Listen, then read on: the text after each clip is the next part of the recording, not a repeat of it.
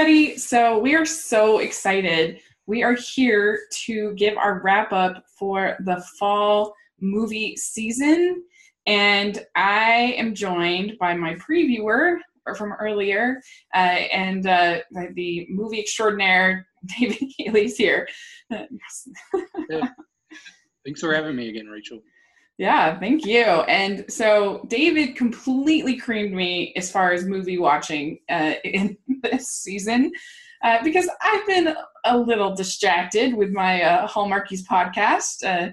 We've had this weekend will be the 25th new Hallmark movie. There's 4 this weekend, and that'll be 22, 23, 24, and 25. And it's just the first weekend of December. So it's taken a bit of my movie watching time. Let's just put it that way. So that's my only excuse, that I haven't seen a ton of these.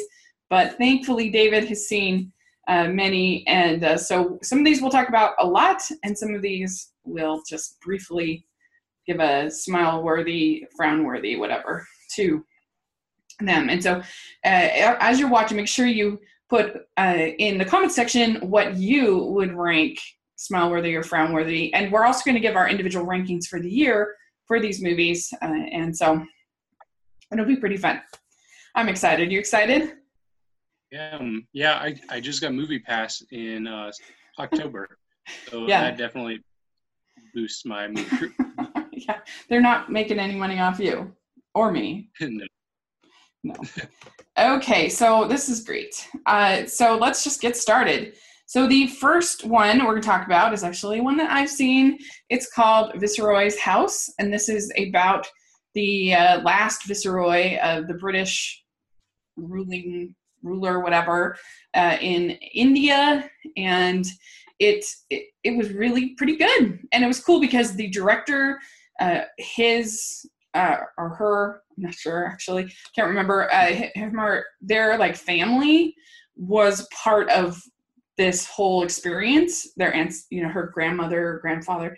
Anyway, she has this like really personal connection to the story. And so at the end, they show like pictures of her family, and it was kind of cool. And you could just see that personal experience as part of it. And I'm a huge like Anglophile. I love anything with like British royalty and whatever. So this is right up my alley. It had Hugh Bonneville from Downton Abbey. It had Gillian Anderson from X-Files and whatever. And so I enjoyed it. I would say smile-worthy. Okay, I haven't seen this one. I see it has a 71% on Rotten Tomatoes. So yeah, it's not like the greatest movie ever, but it's enjoyable. House at, where is it? I put Viceroy's House at 41 of my ranking. That's pretty good. Yeah, so right there in the upper quadrant, I guess. So it was enjoyable. I have like a whole group that I just think are like solid, enjoyable films. And we're going in chronological order as much as possible. The next one is Tulip Fever. And so you saw this, not me. Yeah, I saw this one. I think we were both kind of looking forward to it from our movie preview. But it looked pretty steamy. Yeah, it was a bit steamy. It had 10% on Rotten Tomatoes. So once I realized that, I went into it with low expectations, and I'm glad I did. It has a great cast, but wasted potential. Mm-hmm. Really, it reminded me of like Titanic plus Romeo and Juliet, but with a much more convoluted plot. The tulips were kind of like a motif that didn't matter at all, so I don't know the point of that. Cara Delevingne, she was wasted in the movie. They barely had her in it at all. Judi Dench was not utilized to her full potential. So I was pretty disappointed with it. This one I ranked, just for context, I've seen 114 movies from this year. Mm-hmm. So I put this at 99. So. Okay. So Tulip Fever, in case you didn't pick up, is a frown for me. And I've decided that this time what I'm going to do is, if I gave anything a C- or below, then it's going to be a frown for me. And I gave this a D. So yeah, frown.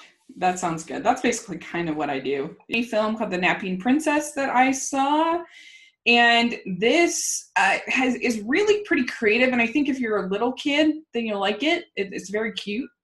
But for me, I just found it kind of boring. It didn't quite work for me, even though it is beautiful. It's not terrible, but I would, in the end, give it a frown just because the story just wasn't there for me. Princess, I have it 71. So it's not terrible. It has a certain demographic that will like it, but just for me, I didn't love it. So okay, it has a 67% on Rotten Tomatoes. Yeah, that's fair. That's about right. Okay, next we have Home Again. And this was one that I was actually really excited for because rom-coms have just been so out of fashion the last little while. And I was just hoping that this would be a rom-com that would be return to form for Reese Witherspoon, who's done some of the best ever, I think, unarguably, in my opinion. And I don't know, it's Nancy Meyers, who I am honestly kind of mixed on, but it's Nancy Meyers' daughter, and so I just was just hopeful that it would be something that we haven't seen in a while from big Hollywood. And I was really disappointed in it, to be honest. It wasn't a romance. It wasn't, I didn't think it was funny. I didn't think the characters were interesting. I thought it was basically like a sitcom, and I did not care about these guys that at all. And I don't know, I just thought it was really lame, and I was just hoping for something that was romantic from a romantic comedy, and it wasn't. And so I give it a frown. I was pretty disappointed by it, even though Reese is good.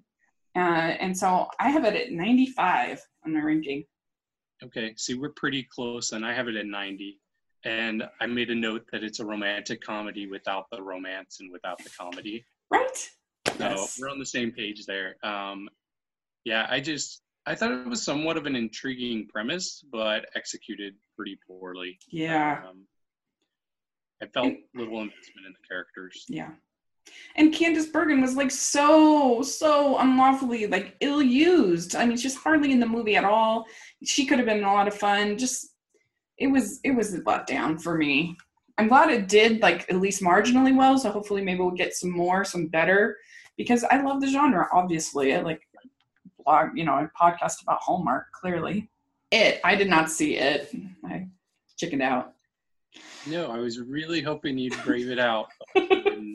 No. Okay, so I loved it. I think it's about as good of a book adaptation as you could get. It was worth seeing twice for me. Mm-hmm. And it were just great. They really felt like kids. They didn't feel like kind of the adult version of what we think kids are.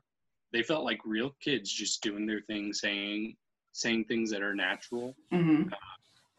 I didn't think it was that scary, which for some people that could be disappointing. But it was still creepy enough that I really enjoyed it, and like I said, it was good enough to see twice. So yeah, it's way up there for me. It's actually my fourth. Ah, awesome! That's great. So the 15th, we have American Assassin. So what you thought of American Assassin? Yeah, American Assassin was one I was looking forward to based on the trailer. I like Dylan O'Brien. I thought it looked good. But then I got a 34% on Rotten Tomatoes, so my expectations were lowered. Mm-hmm. And yeah, it ended up being 91 for me. I was pretty disappointed. It's a movie that takes itself way too seriously. Dylan O'Brien's girlfriend or fiance is killed at the very beginning, so he's somber and serious throughout the whole movie. Mm-hmm. And it's missing the fun factor and humor that a lot of these type of movies have. And it really, really needed it because it was just serious the whole time. There were good action scenes, but it wasn't enough to make up for it. So where did you have it at? Again? I have it at 91, so it's a C- and a frown. Yeah. All right, so Mother. That was a controversial one. Yeah, Mother got an F cinema score, so that actually made me more intrigued to see it. It had 68% on Rotten Tomatoes. Uh-huh. So I went to see it, and I thought it was brilliant. Ah, interesting. Really, really loved it. So basically, I think that the audiences didn't understand it. It's a very allegorical movie. It has a lot of symbolism. Mm-hmm. And it took me about halfway through the movie to pick up what it was symbolizing. But once you know, it makes it so fascinating. And it's a movie that I think everybody should watch it once and try to understand what it's representing. And Mm-hmm. then once you know, watch it again, which I did. I watched it twice. I loved it both times. So it's actually my third highest movie of the year. Wow. Great. Okay. And Yeah, I it's one think, of those divisive ones. yeah, it's weird for me because like I think that you would really appreciate the movie, Mm-hmm. but it does get very graphic and violent near the end of the film. Yeah. But I think it's necessary. So I don't know. Interesting. Yeah, I it's one of those ones that's it does sound kind of intriguing, but I didn't end up seeing it. But I didn't do very well in September. Clearly, as we're gonna see. So then there was the Battle of the Sexes, which I really want to see, but I don't know. I can't even remember what was happening in September, but whatever. I missed it, but I definitely want to catch up on it. What do you think of Battle of the Sexes? Yeah, this is one you need to see. Emma Stone is Billie Jean King. You love to love her. And Steve Carell is Bobby Riggs. You love to hate him, Mm-hmm. which is exactly what you want for these adversaries here. Really, I think Steve Carell becomes a parody of himself with over-the-top sexism throughout the movie. Mm-hmm. So it just makes it very satisfying when he meets his comeuppance, which I'm sure that's not a spoiler. People know. Right. It's a historical event. So Yeah. It's about as good of a biopic as you could hope. So I'd highly recommend it. I put it at 25 for the year. That's an A minus for me. So yeah, that's one of the ones I can't remember if I had a family thing or whatever. It's sometimes you miss a weekend, and we'll see that later with one that really I'm so sad I haven't seen. But like you miss a weekend, and then there's like new movies to see, and so like it's really hard to sometimes catch up, and that's kind of what happened to me with Battle of the Sexes. But so the next one, we have two more in the row that I didn't see, but Brad's Status, and I've heard nothing but great things about this one. What do you think? okay, well, you're about to hear something else. You didn't like it, huh? No, I mean it has an 81% on Rotten Tomatoes. My roommate really liked it, so Uh-huh. I was things. I didn't enjoy it. I put it Okay. at number 87 for the year, Okay. so not very great. Not But high. What didn't you like? What didn't work for you? basically, the movie's following this character Brad, who he's not happy with his social status. I guess he's middle class to upper class, but Mm-hmm. he wants so much more. He wants to be rich like all of his rich friends. He wants to be famous like his famous friends, and he's just not satisfied where he is in his life. He wants his son to go to a prestigious college, and it's just hard for me to relate to this character who has a very good life Right. and just complaining because he wants more. It made this character very unlikable for me. First world problems, kind of. Yeah, exactly. And there's one point in the movie where he's kind of venting to somebody, and the person says, "Well, I don't have any sympathy for you because things are great in your life." And that was the most emotional response I got. Like I was vigorously nodding my head along with this character. Yeah. So if the protagonist had been more likable, then maybe it would have worked for me. But I just couldn't relate to him at all. So Mm-hmm. it couldn't. You know. Yeah, and Mike White, he does tend to write that way, in my opinion, and it can be very hit and miss. I thought that Beatrice at Dinner this year was terrible, and it really made me mad. Like it's just one of those movies that I just got more and more irritated as I was watching it. I'm just like, these people, and it was just so like ham-fisted in its like political message. Next was Kingsman Golden Circle. This was a big letdown to a lot of people, it seemed like. I didn't see the first one. I haven't seen this one. Okay. I could see how it was a letdown for most people. It wasn't really a letdown for me. It wasn't as good as the first. I love the first. It's Mm-hmm. one of my favorite movies of 2015. But it didn't match up to that level. But at the same time, it was a lot of fun for me. Some pretty cool action scenes. I like Julianne Moore a lot in it. But the person who stole the show was Elton John. I don't know if you knew that he was in it, but I remember hearing that. yeah, his character, well, he plays himself in it. Anytime he shows up, like I was cracking up. He's great in it. So I gave it an A minus, and I have it at 21 for the year. Cool. This is so exciting. I saw the Lego Ninjago movie, and I didn't like it. And one of the movies I saw in September. Actually, September was bad for me because I saw Home Again. I saw Lego Ninjago. I thought the Lego Ninjago, I loved the cat. The cat was hilarious. But it all felt so derivative to me. And I don't know, I just didn't think it was funny. I felt like the Lord Darmageddon or whatever his name was, that was such a copycat of like President Business and so many other like villains like that. I felt like it was like inconsistent. Like, are these characters cool, or are they losers, or are they whatever? It was, at certain points they were both, and I don't know. I didn't think it was visually very inventive, except for the cat. I thought it was so hilarious. I thought it was kind of dull and boring, and I just didn't really like it. It was disappointing to me. The Lego Ninjago movie ended up at 96 on my ranking. Wow. Yeah, I just didn't think it was very good. I thought it was sort of warmed over ideas that had been done better in Kung Fu Panda movies. It had been done better in, I don't know, even in like Power Rangers earlier this year was better, similar ideas. I don't know. There's just a lot of different movies I felt had done what they did better, including Lego Movie and Lego Batman Movie. And, I don't know. So that's where I have it, 90 at 96. Okay. Brown. Yeah, and I thought I was being harsh on the movie, but you took it to a new level. Actually, for the year, and I even made a note, though, that I should probably lower this in my rankings. I think it's by far the weakest of the Lego movies so far, all three of them. There's too many characters, and in the ensemble, like, they don't stand out, most of the characters. Mm-hmm. So I think that's bad.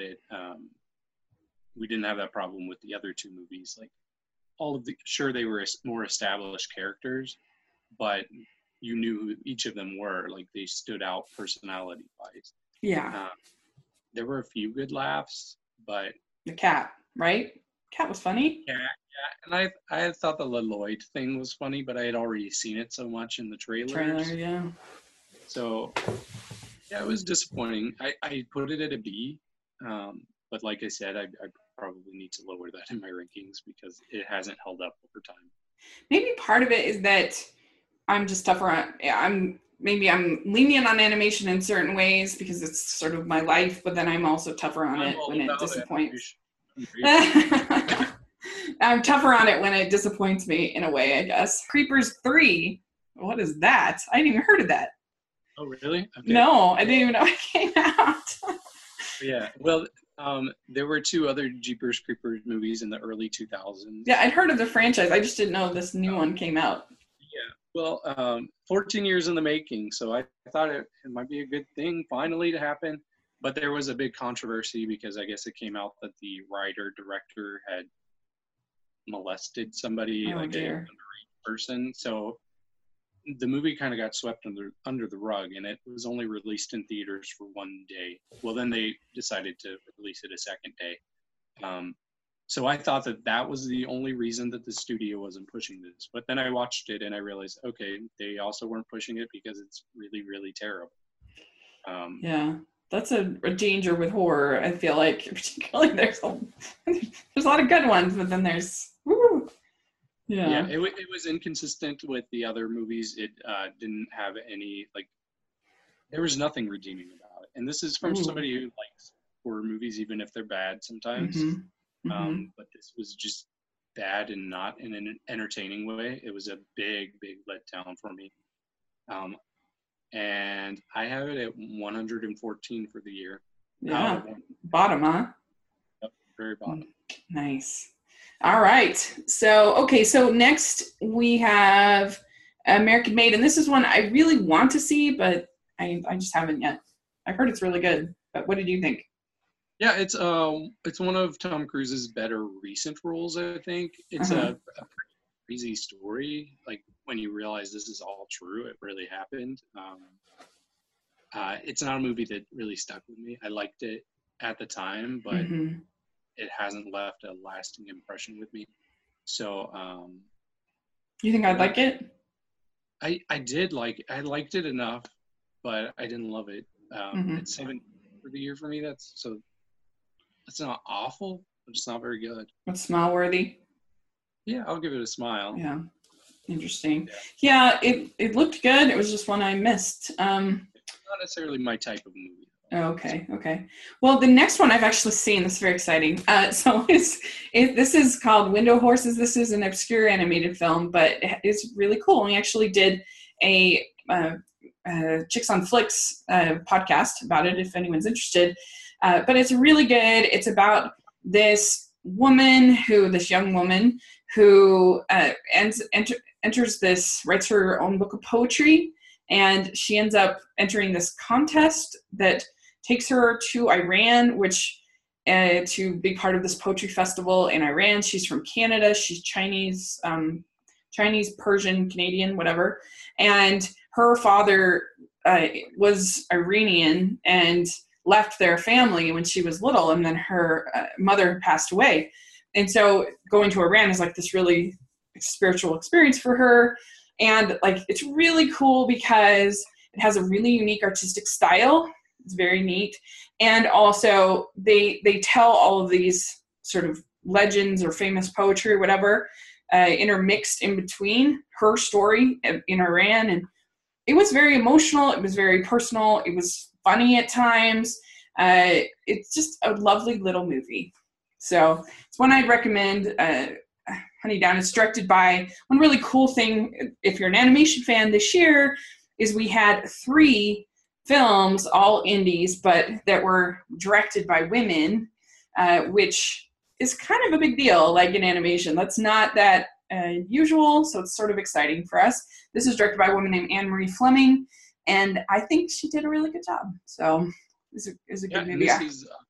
This is the first of 3 movies that we're talking about that have a 100% on Rotten Tomatoes. Yeah, it's yeah. I have it at number 15 on my ranking, and it's really solid. I like. 29th was Flatliners. This got. I was gonna see this, but I didn't end up. But man, it got trounced by the critics. They did not like this at all. Yeah, this has the lowest Rotten Tomatoes score of all of the movies we're discussing. It has a 5%. Woo! So yeah, I was really looking forward to this. I thought it looked interesting, but it was pretty disappointing.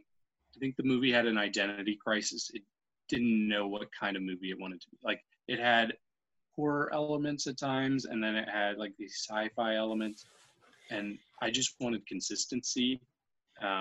Well, and I heard that there were elements of it that, like, it felt like a remake, but then there were others that it felt like a sequel, and so it was sort of muddled that way also. Well, it had a character from the original movie. Kiefer Sutherland was in it, like, briefly. So.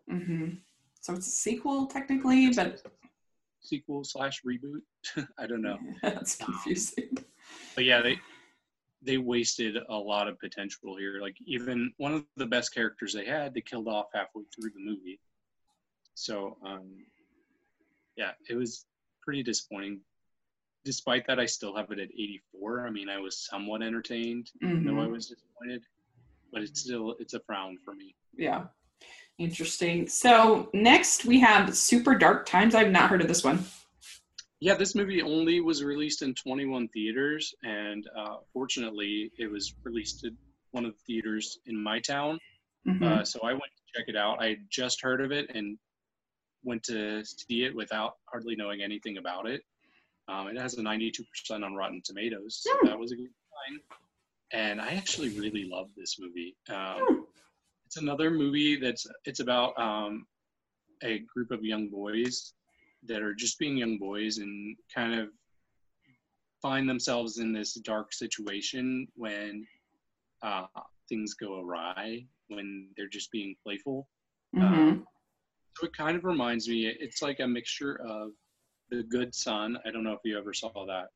I didn't see it, but I remember hearing about it with Macaulay Culkin. It's like The Good Son meets Stranger Things, minus the sci-fi aspect. It just feels very real and natural how these kids act, and it gets very, very intense. Like, it's one of the more intense movies I've seen in quite a while. I think the last movie where I've been like so on the edge of my seat was Nightcrawler. So yeah, I highly recommend this when it comes out on DVD. Cool. Which I think it's coming out on DVD very soon, or it might have already come. Cool. Yeah. 19th. Cool. That sounds great. And Abdul. So this is another one we've both seen. I was actually really excited for this because I'm an Anglophile. I love all things British. And I really love Her Majesty Mrs. Brown, where Judi Dench also plays Queen Victoria. And it was a big disappointment, and I didn't like it. Yeah, I didn't like it. I thought that it was very patronizing to Abdul and the Indian characters. I thought that it treated them like children, and that annoyed me very much. And I don't know, I thought it was kind of just unpleasant. I didn't enjoy it. And I'm like a huge fan of the genre, obviously. And so, yeah, it was pretty low for me. I didn't like it. Well, maybe this is a case of where your expectations were, because I had pretty low expectations, and I found myself really enjoying it. I think, for me, the perfect word to describe the movie is charming, which I disagree, but just the interaction between these two characters, like, it brought a smile to my face. I felt like the plot was a little bit cyclical with these people coming to the queen saying, hey, you need to get rid of this guy, and her defending him, and it just happened over and over and over and over throughout the movie. But despite that, I thought it was really well made. It was well made. I'll give you that, definitely. I mean, Stephen Frears knows how to make a period piece for sure. I don't know. I just thought they were very patronizing to these Indian characters, and that's what kind of annoyed me the most. Like, look how funny you say things. Isn't that funny? And I mean, I think that might have been true to the time. So for people that were ignorant to this different culture from them, and I thought it was a good thing that it showed Victoria appreciating his culture and wanting to learn more about it. That didn't feel patronizing to me, at least for her character. So yeah, interesting. I disagree with you. How dare you? So I have this at 98. I didn't like it. I was very disappointed. So yeah, there you go. Where did you have it? 45. 45. All right. Watch Out is another one I have not heard of. Okay. Well, this is actually like kind of a holiday movie, but it's not a Rachel. Yeah. It's not a Rachel movie. Not sure. Exactly. I would recommend this to most people, but I wouldn't recommend it to you. It's kind of a dark Christmas movie. Okay. It's about a babysitter and this boy that she's babysitting, and an intruder comes into the house. So they're trying to figure out what's going on and remain safe. So it's a bit dark, and there are a lot of twists along the way that keep you guessing. It's not straightforward like you would expect it to be. So I thought it was a lot of fun. My roommate and I watched it, and we both really enjoyed it. Yeah, it does, like, it's a pretty hard R rating. So there's definitely language and drinking and drugs and violence. So it's not for the faint of heart, but if you can get past that and you like kind of funny, dark Christmas movies like Krampus, except darker probably, I would recommend it. So this one I have at 54 for the year. So it's a smile for me. Where do I have Blade Runner 2049? And this I thought was, it was kind of, The first time I saw it, it was kind of a grueling experience because I watched it, like it was a good experience, but it was very exhausting because I watched the first one, which I admire and I think's good, but it's very, to me, very boring. And then I watched this, it was a marathon. So I watched the Blade Runner and then Blade Runner 2049. So by the time I finished both those movies, I was pretty spent. And but I think that this is a significant improvement over the first movie. I really do. I think that it's more interesting. I think that it's a little better paced, although it has some of those issues. It is, I don't know, I just thought it was just better. I guess I kind of reached like Blade Runner burnout by the time I'd seen it twice, and I had done a whole podcast on Blade Runner, and so I just need like a little bit of a break from these movies for a little while. But it's a good movie. I have it very high, and it's not like my favorite genre of movies. It's not one I'm going to want to own on DVD, but can't deny that it was a very good movie. And Harrison Ford was great in it, I thought. Jared Leto, I don't know. But I thought Robin Wright was great in it. Had other great performances. Ryan Gosling was really good. I liked the hologram woman person. She was good. So I put Blade Runner 2049 at number 19. I have it pretty high. Wow. Yeah. I thought visually it's a beautiful movie. Very well made. Mm-hmm. The special effects are great. And that's kind of what the appeal for the first one was, too. Like, the special effects are way ahead of their time. Yeah. But for me, what both movies have in common is the story I really don't care about. Like, yeah. It doesn't hook me, and it's kind of a chore for me to watch both of these plot-wise. So, yeah, I was in the theaters watching this, trying my best to stay awake. Yeah, it does have issues. I'm not going to lie. I don't know. It's a weird one for me to rank because I really admire it. And I think both movies, both Blade Runners are saying interesting things, and they're movies you can think about and sort of ponder and I don't know. I struggle with my ranking on this one. I really do, because I totally get it. It was kind of boring. Right. Especially with them two together. That was woo.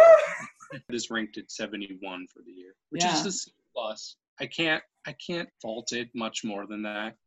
Yeah. Personal preference, it didn't really do much.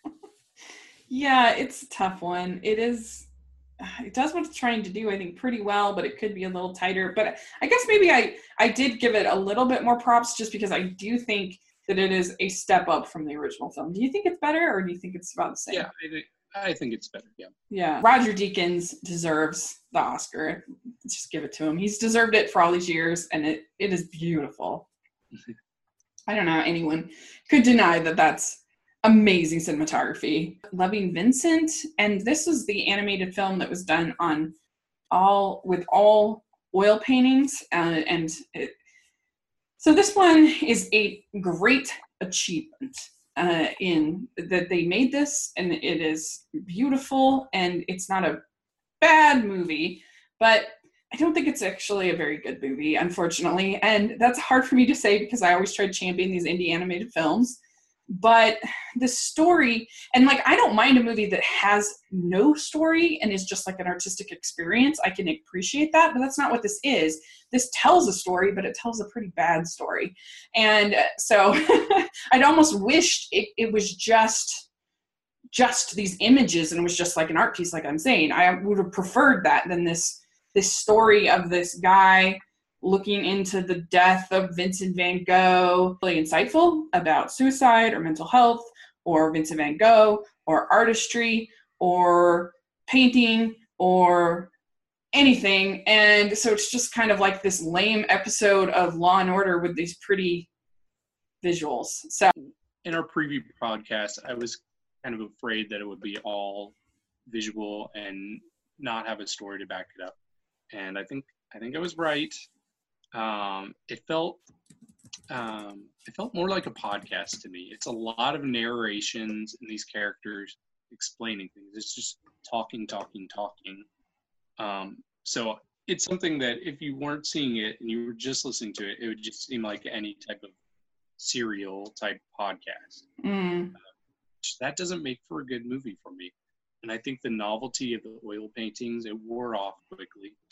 Yeah. Honestly, the part that I enjoyed the most was at the very end when it showed the original paintings, and next to it, it showed the character in the movie that they based off of the original paintings by Van Gogh.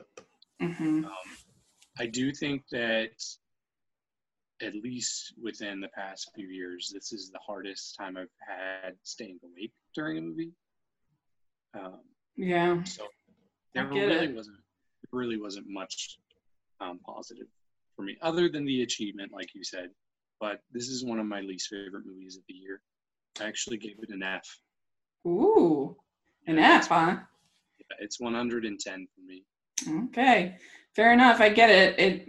I would give it like a C minus, which is disappointing because I was really looking forward to this, and I just feel like they were so close, like if they just done a few little things, I think, differently and made like a more likable lead character, like focused. The movie is not about Vincent van Gogh. Like that could have been interesting, and certainly the end of his life could have been interesting, but this guy going around asking questions like some investigator, that just wasn't interesting, and it wasn't good. And like I said, I don't mind artistic movies, but I don't like either go all that way for me personally, or like do a good story. Like 91, which is pretty disappointing for me. That's pretty low for something I do think is an achievement in a way. So we have the My Little Pony, the movie, and I think this is finally one that I've seen. Well, I guess we've done a few that I've seen you haven't seen. But I actually really liked it. I thought it was really good. I don't care what Rotten Tomatoes says. I thought that it was charming. I thought it was a sweet story about friendship. I mean, I like these characters and I like this series. And I thought the music was really solid. I liked it. Has Broadway level professionals, which was so refreshing in like years of musicals that like the singing sucks. And so that was fun. Ty Diggs, Kristen Chenoweth, and all the other singers were good. They had all the original voice cast from the series, which was great. And overall, I just thought it was a sweet little story. I enjoyed it. I thought it was one of the better mainstream animated films of the year. And so I gave My Little Pony, the movie, it's definitely small worthy for me, and it's at 36 on my ranking. I did a full podcast with Paleo Stino, who's like an awesome YouTuber, on My Little Pony movie. That if you haven't seen it and you like the series, then you want to check out that podcast. So the next was the Florida Project. I did not get to it this week. I tried, but it was only playing at one theater and at like really weird times, so I didn't get to it. But I know it's supposed to be real good. You're a big fan of the Florida Project? Yeah, I'm a big fan. I'll go ahead and tell you I put it at 24 for the year. It's an A- for me. I think this is definitely going to be something that's getting a lot of award season love, at least nomination. It almost feels like a documentary. From what I understand, the director, this is his second film. He did a different one called Tangerine. And he'll have no problem shooting a film on an iPhone, which part of this movie was shot on an iPhone. But the acting feels so natural. Like it follows these kids that live in a motel, basically. It just follows their interactions. It's really funny. At the same time, it's very heartbreaking too at times. So just all of the acting's natural. Willem Dafoe, I think he's definitely getting an Oscar nomination for Best Supporting Actor. And so far, he's who I would want to see win. My only complaint, though, is that it takes a little while to see where it's going plot-wise. And then once it does, the stakes get really high. It gets very dramatic. And then I don't think the director had the guts to follow through with the story he created. and it feels like they just basically phoned in an ending instead of facing the consequences of what they built up. Mountain Between Us. This was one of our Mountain Cinematic Universe movies that we talked about. Yeah, and this movie is very dopey. It is a very dopey romantic survival story, but luckily for this movie, I like very dopey romantic survival stories. And I can't really defend it except for the fact that I just thought it was silly and fun, kind of, and stupid, but I enjoyed it. And so, yeah, and it's certainly bolstered by good, two good actors that are in it. But it was basically a Lifetime movie, which is a step down below Hallmark movie for me. But it was. And it was too steamy to be a Hallmark movie. But anyway, I ended up with this at 63 on my ranking, and I would give it a very marginal smile worthy. If you like this kind of movie, then you'll like it, I think, enough to enjoy it. Yeah, I thought it was kind of a waste of potential with the actors. True. And basically, there was nothing groundbreaking about it. There wasn't. No. It was fine for me, but yeah, I thought the romance element was kind of out of left field, and I don't think it did anything to make the movie any better. Yeah, it's not great, but it's just kind of a stupid, silly movie for me. So where do you? Sorry. Yeah, 86 for the year, so it's a C-, so I'll give it a frown. Okay. It's not awful.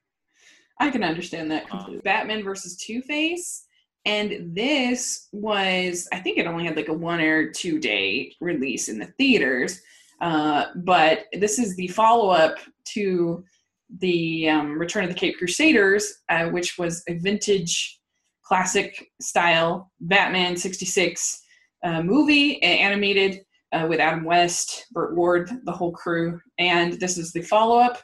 And I thought this was super fun.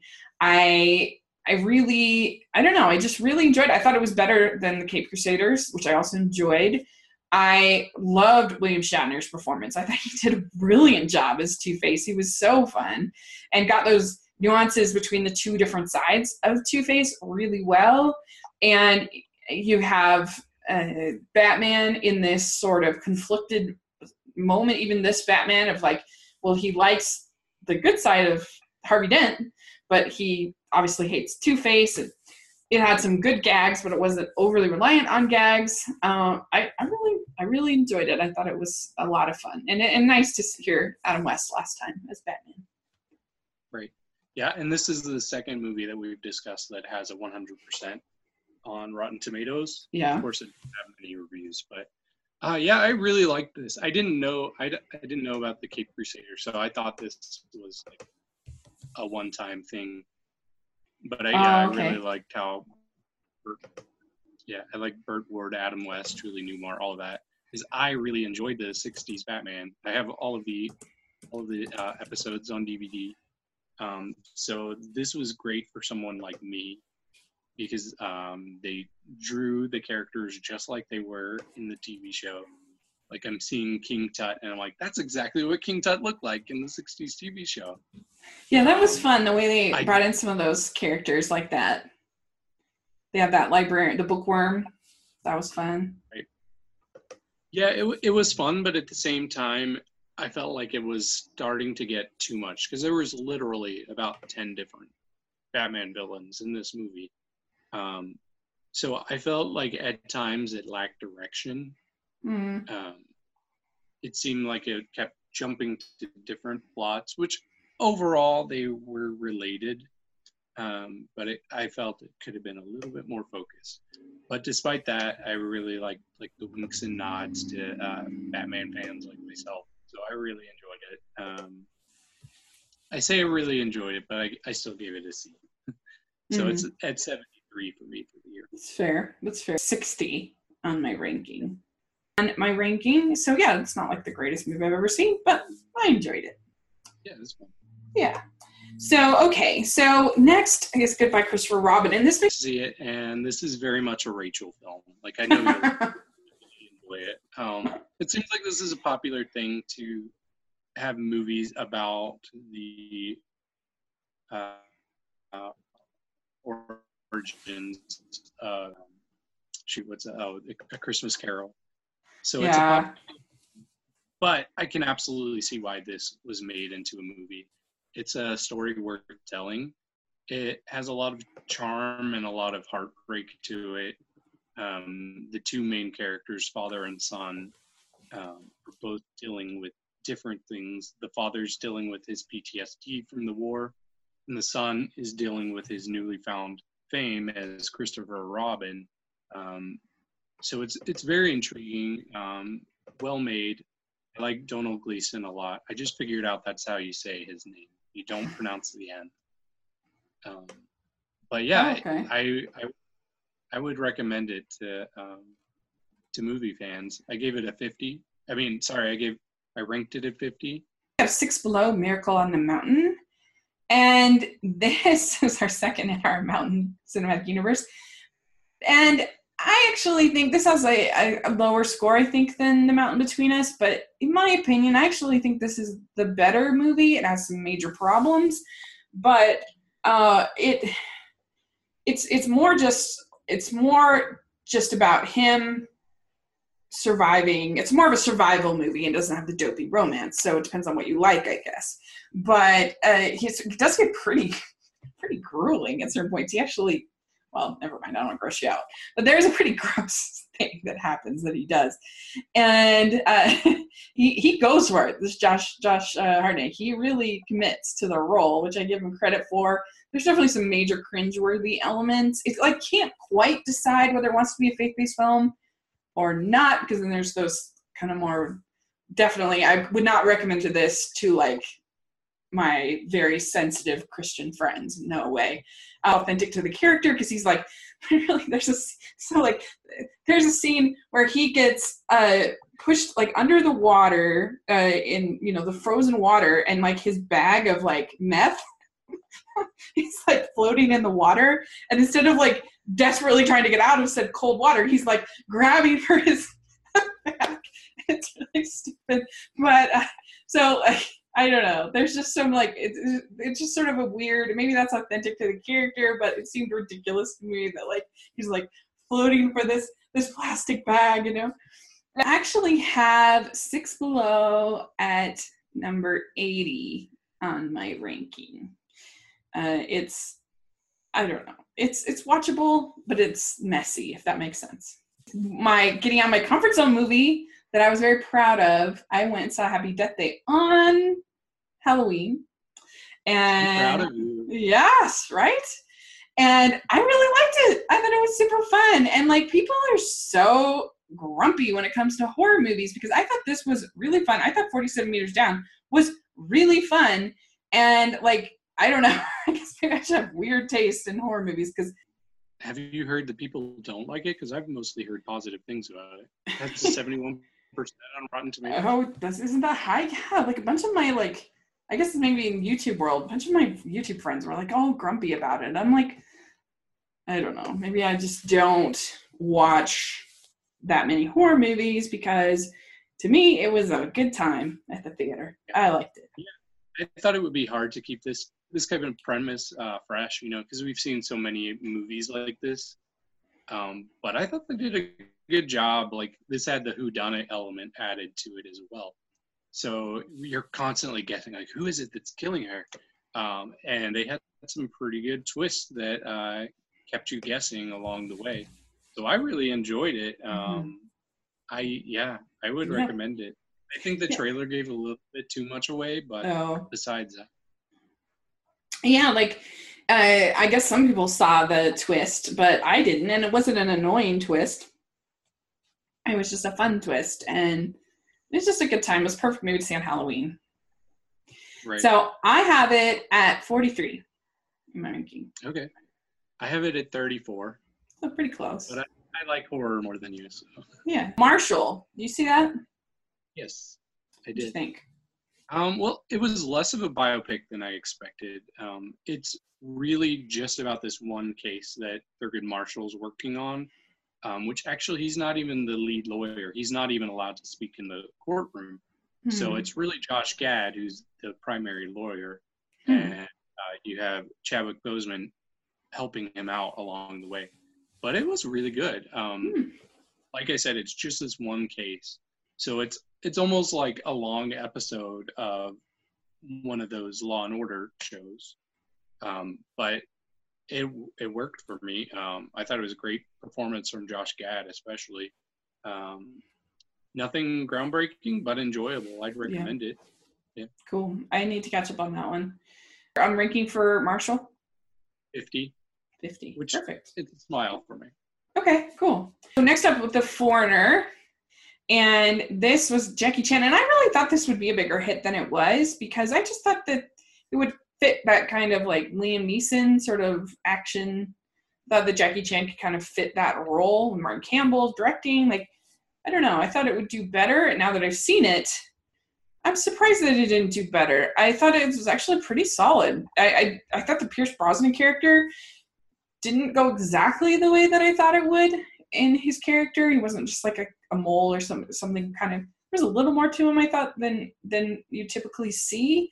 I think they could have done a better job of developing Jackie Chan's character, making him a little more interesting, but I think it's hard because of the language barrier, for him to like have a lot of dialogue and stuff like that. But it's definitely on the sort of violent side for my taste. But I like that. I thought it was pretty good. Yeah, I agree. It's not my type of movie per se. I do think Jackie Chan was a bit one note. But yeah, it was still entertaining enough. So I would recommend it to people who like that kind of movie. But for me, I gave it a C. So just barely smile-worthy? Yeah, smile-worthy, but barely for me. It's at 83 for the year for me. Okay. So for me, I have it at 59. We have the cinematic masterpiece of Geostorm. So for me, I did go into this with very low expectations because the trailers were horrific. The first third was super boring and super generic and not fun. The second third, I had a little bit of fun with because this plot to kill the president is the most ridiculous thing I've ever seen, and I thought it was so ridiculous that it made me laugh, and so I enjoyed it. And I think it was intentionally just so silly and just so ridiculous that it was fun. And then the third part was just like disaster porn, and I was bored. So overall, not a big fan of Geostorm, but it did have a few moments that I enjoyed. Yeah, for me, it was actually worse than I expected. Because I thought it would be, like you told me, it's fun-ish. But Did I? I gave you bad advice. I'm sorry. I don't think it was that fun, to be honest. Like, I wanted like campy disaster movie. You don't think Ed Harris was just sort of ridiculous and kind of funny, like over the top? But still, like, if you think about it, the main characters, they experienced the disaster once, and it was a lightning storm. Yeah, like, that's fair. In characters, and this is a spoiler a little bit, but the movie's called Geostorm. Guess what? Geostorm does not happen. Yeah. Yeah, it's true. There's very little actual geostorming, if any. Yeah. I mean, Geostorm is supposed to happen like once the countdown of the whatever. Yeah, but I don't remember even saying that it was like it. I did think that middle part was I did think that was, I don't know, I did think that was a little bit fun because like the idea they literally are willing to like kill off millions of people, billions maybe, in order to become president of the United States. I'm like, surely there has to be a better way. Like, this is the most ridiculous premise I've ever heard. And so I was just like, what? Who wrote this? But yeah, it was bad. It was bad. The acting wasn't very good either, and it wasn't. I don't know. Like, disaster movies are not my thing to begin with. Even like the good ones are just not my thing typically. But this was bad. But just think about this for a minute. 13% of critics thought this was a good movie. 13% of them. Yeah, I don't know. I don't. What's wrong with that 13%? I don't know. Because, yeah, I mean, I can see having campy fun with certain elements of it. I really can. But the whole movie, like actually giving it, like recommendation, I don't understand. Cool. So, yeah, I have it at 114 out of 126, actually, was what I ended up, because I've added 2 since we've been talking. So, I have it at 114 in my ranking. It's almost my bottom 10. Okay. Yeah, I have it at 105, so almost in my bottom 10. Yeah. Actually, that is my bottom 10. Is A Silent Voice. This is that anime film that I was telling you about. And this is a beautiful movie about, it's one of the female-directed films I was talking about earlier. It is an anime film that is about a bullying situation. But it's very creative because it takes the perspective of the bully in this case. And what happens is but it's not excusing him in any way. It's just, so it's looking at this character, and he is very cruel to this girl, this deaf girl who comes to the school when he's a young child in elementary school, basically. And she ends up moving away, and he ends up getting kind of ostracized after, because, I don't know, it's just this backlash, I guess, to the way he treated her. And he ends up like going through this sort of repentance process, I guess, trying to become a better person. And as a teenager, he decides to search out for this girl. And they end up having this like weird connection because they're both kind of wounded characters in their own weird way. And it was just a beautiful movie. The score is definitely my favorite of the year. Beautiful. This is not for everyone, though. This is not for the casual anime fan. This is because there are a lot of things in it that are sort of specific to people that I think have a little bit of understanding of anime and a little bit of understanding of Japan and sort of the way they talk and the way they, at least in Japanese movies, what can I say? And it's long. So it's just not for everyone. It's 2 hours, 20 minutes. The pacing is definitely a little bit of a problem, but I was just so in love with the animation. I was so in love with the story, the message, the emotion, and the music. And it just has some of my most memorable scenes of a movie this year. So I love it, but I flat out would not recommend it to everybody. Have it very high in my ranking at number 5. Wow. For me. I think it's really special. Nice. Is that the highest one so far? Yeah, it's my highest one so far. Jane. I haven't heard of Jane.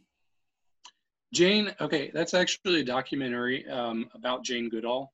Oh, okay. Are you familiar with her? Yeah. They have this never before seen footage that basically covers her first several years interacting with chimps, not chips. Yeah, it shows her eating chips. No, but it's pretty fascinating to see. Like, she's such an iconic person when it comes to chimpanzees, and you're seeing her very first moments out there in the wilderness, seeing these chimps and gradually getting closer and closer to them. You see her first moments with her future husband, who came out there for National Geographic. You see her raising her baby. It's a pretty cool thing that they were able to get all of this footage and build this documentary from it, and it's getting a lot of great hype. I would not be surprised if it won an Oscar, to be on 9% on Rotten Tomatoes. Oh, nice. Who's the hater? Yeah, one hater. Yeah, I ranked it at 72 for the year. Nice. Okay. And then Jungle. I also haven't heard of that one. Okay. Jungle is kind of an independent film starring Daniel Radcliffe. And it's about these three guys who go to South America, and they decide to go backpacking through the jungle, and they end up getting lost. And it's about them trying to survive. And it's based on a true story. But yeah, I really like Daniel Radcliffe in these type of independent films, like Horn, Swiss Army Man. Those are two of my favorite movies of the decade, to be honest. Wow. Okay. It was a little bit of a letdown for me. I think it's probably because it was based on a true story, so they were limited with what they could really tell. Uh-huh. So it wasn't as fantastical as a lot of his other more recent films have been. But despite that, it was still pretty good. It kept my interest. So I gave it a C, and it's 74 for the year for me. Only the Brave, and this I did see. And this I thought was really good. It was very emotional. I didn't know, I specifically didn't read up on the true events before, so because I wanted it to surprise me a little bit, I guess. And I kind of knew, but I didn't know details, and so it was definitely emotional. I thought it was well done, very well acted, and I thought that they did the special effects of the fire very convincingly. It was very impressive, and yeah, I liked it. I think I ranked it at number 29. Okay. Yeah, I thought it was good.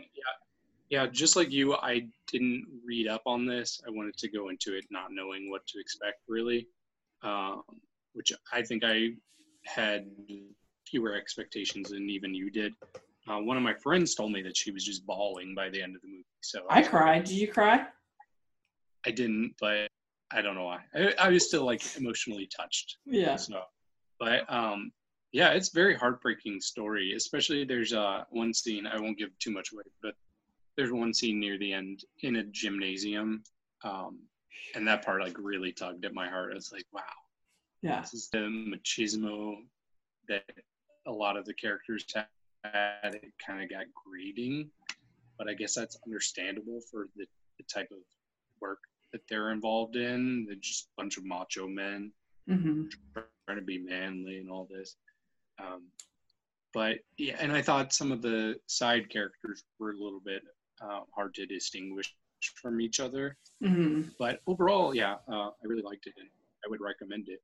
Yeah. So yeah, I had this at 58 for the year.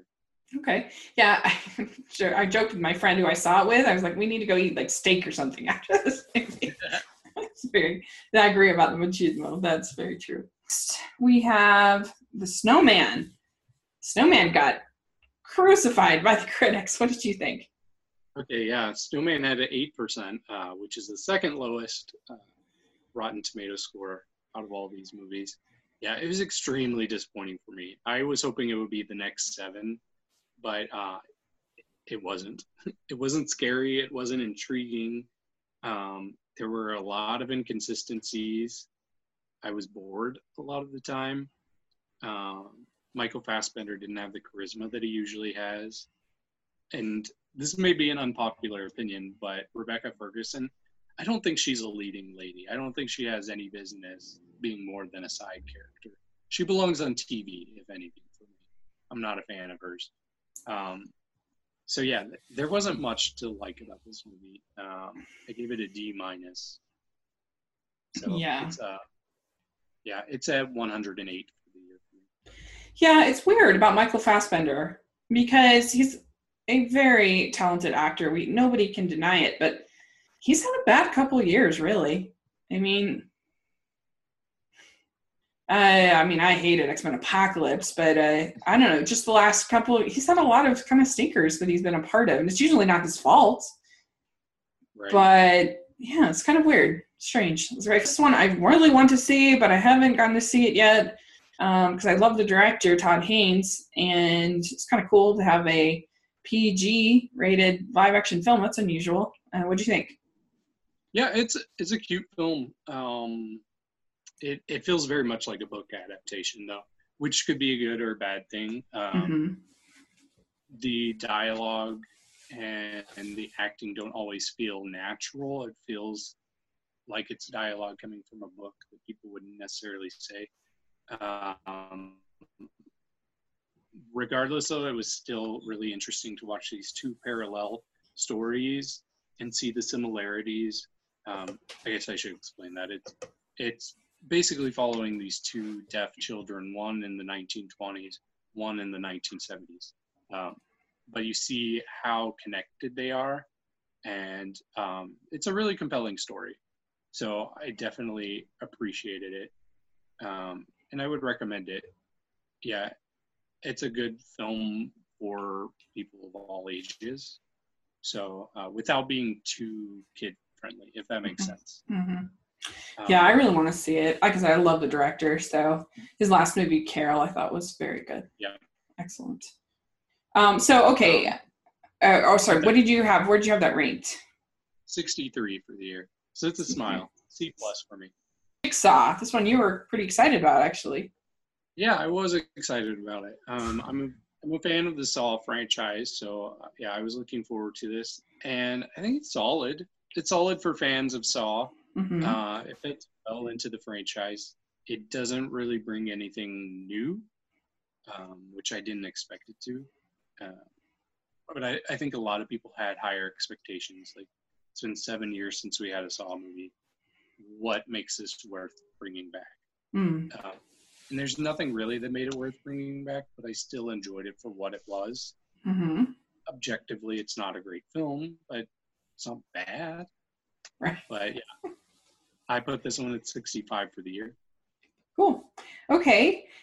So Suburbicon. I was going to see this, but then it got to reviews. I don't know. I didn't get out to see it yet. But what do you think? Yeah, this had a 28% on Rotten Tomatoes, so not great, but it was disappointing for me. I really like the Coen brothers. They're my favorite directors, and they didn't direct this. They wrote it, so I had high expectations just based on that. But I don't think it lived up to what they're capable of. It lacked a lot of the humor and quirkiness that those films had. I was entertained, but I was wanting more. So yeah, I mean George Clooney hasn't directed anything good for a long time, especially his comedies. That was sort of my hesitation going into it, because I don't know, movies like Leatherheads and stuff, they're just not great movies. His comedies, Men Who Stare at Goats, and I don't know, there's just not great. And so I was nervous about it. And to be honest, the Coen brothers haven't made a movie not made, but haven't been involved in a movie that I've really liked since Inside Llewyn Davis. And so they're on a bit of a slump. I think they need to, because I didn't love Hail Caesar. I didn't like Hail Caesar. I was very disappointed by it. So I don't know. Where did you end up ranking this one? Yeah, I put this one at 81, so it's a C, but it's just on the edge, so I'll give it a smile, but it's a weak smile. It's more like a meh. A weak smile, okay. Oh, Thank You for Your Service. What did you think of this? Okay, objectively, it's a good film. I think it's an important film, just to kind of light on PTSD that these soldiers are going through. I actually saw this on Veterans Day, coincidentally. That's cool. Just saw it, and I was like, oh yeah, it's Veterans Day. But I think it could have used some levity. It was pretty somber and serious throughout the whole movie, which, I mean, it's understandable. But yeah, I didn't even realize it was completely based on real people until the very end. I thought it was just kind of vaguely inspired by situations people have gone through, but it's about real life people. So the performances were solid. There's not a lot negative that I can say about it, but at the same time, it's not a movie I really enjoyed. So I gave it a C-. Okay. It's at 85 for the year for me. So that's sort of your line in the sand there. It's like 84 is just barely fresh, very smiley. So yeah, I didn't get to see this one. Did you see Megan Levy this year? I was just curious what you thought of that. I actually thought that was pretty good. Enjoyed it. It was one of those few PTSD sort of type movies but I thought did it well. It wasn't heavy-handed. It wasn't too messaging. It was just about this woman and her dog. So I thought it was good. Amityville: The Awakening. I didn't even hear about this one either. Oh, really? No, I didn't see ads for it or anything. Yeah, I remember seeing the trailer for this in the theaters about 3 years ago. So it's been a long time, like, coming. That usually doesn't bode well. No, it doesn't. Yeah. So it's been delayed and delayed and delayed, and it's finally been released. Wasn't it an awakening? No, there was nothing new. I've only seen the Ryan Reynolds remake of Amityville Horror, so I'm not as familiar with the other movies, but this didn't bring anything new based on the one I've seen. It was a little bit more meta. Like at one of the characters has all of the DVDs of the Amityville Horror movies. So they need to stay away from that house.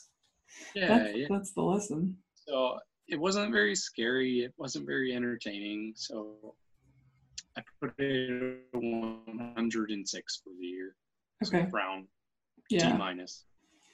D-. Okay, and then A Bad Mom's Christmas. Okay. I really liked Bad Moms. So I had high hopes for this. I was a bit disappointed with that. It's weird. We're gonna get to Daddy's Home 2 in a little bit, and I really compare these in different ways. Yeah. Yeah. It had its funny moments. It's very crude, like the first one. So don't watch it. That's the way not to anybody else watch it. But, yeah. I think it kind of wasted potential a little bit here. There's not a lot that I can say about it, really. I did enjoy it. I'm underselling it, really, just because I was let down based on my expectations. But I still enjoyed it enough to give it a C+. It's a 64 for the year for me. Okay. Makes sense.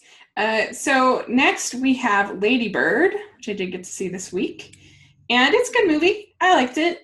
I don't think it's the greatest movie I've ever seen. It's no Juno for me, but I did like it. I thought it was good. Good performances. I kind of wish that that the movie had been about the mom. I thought she was the most interesting character.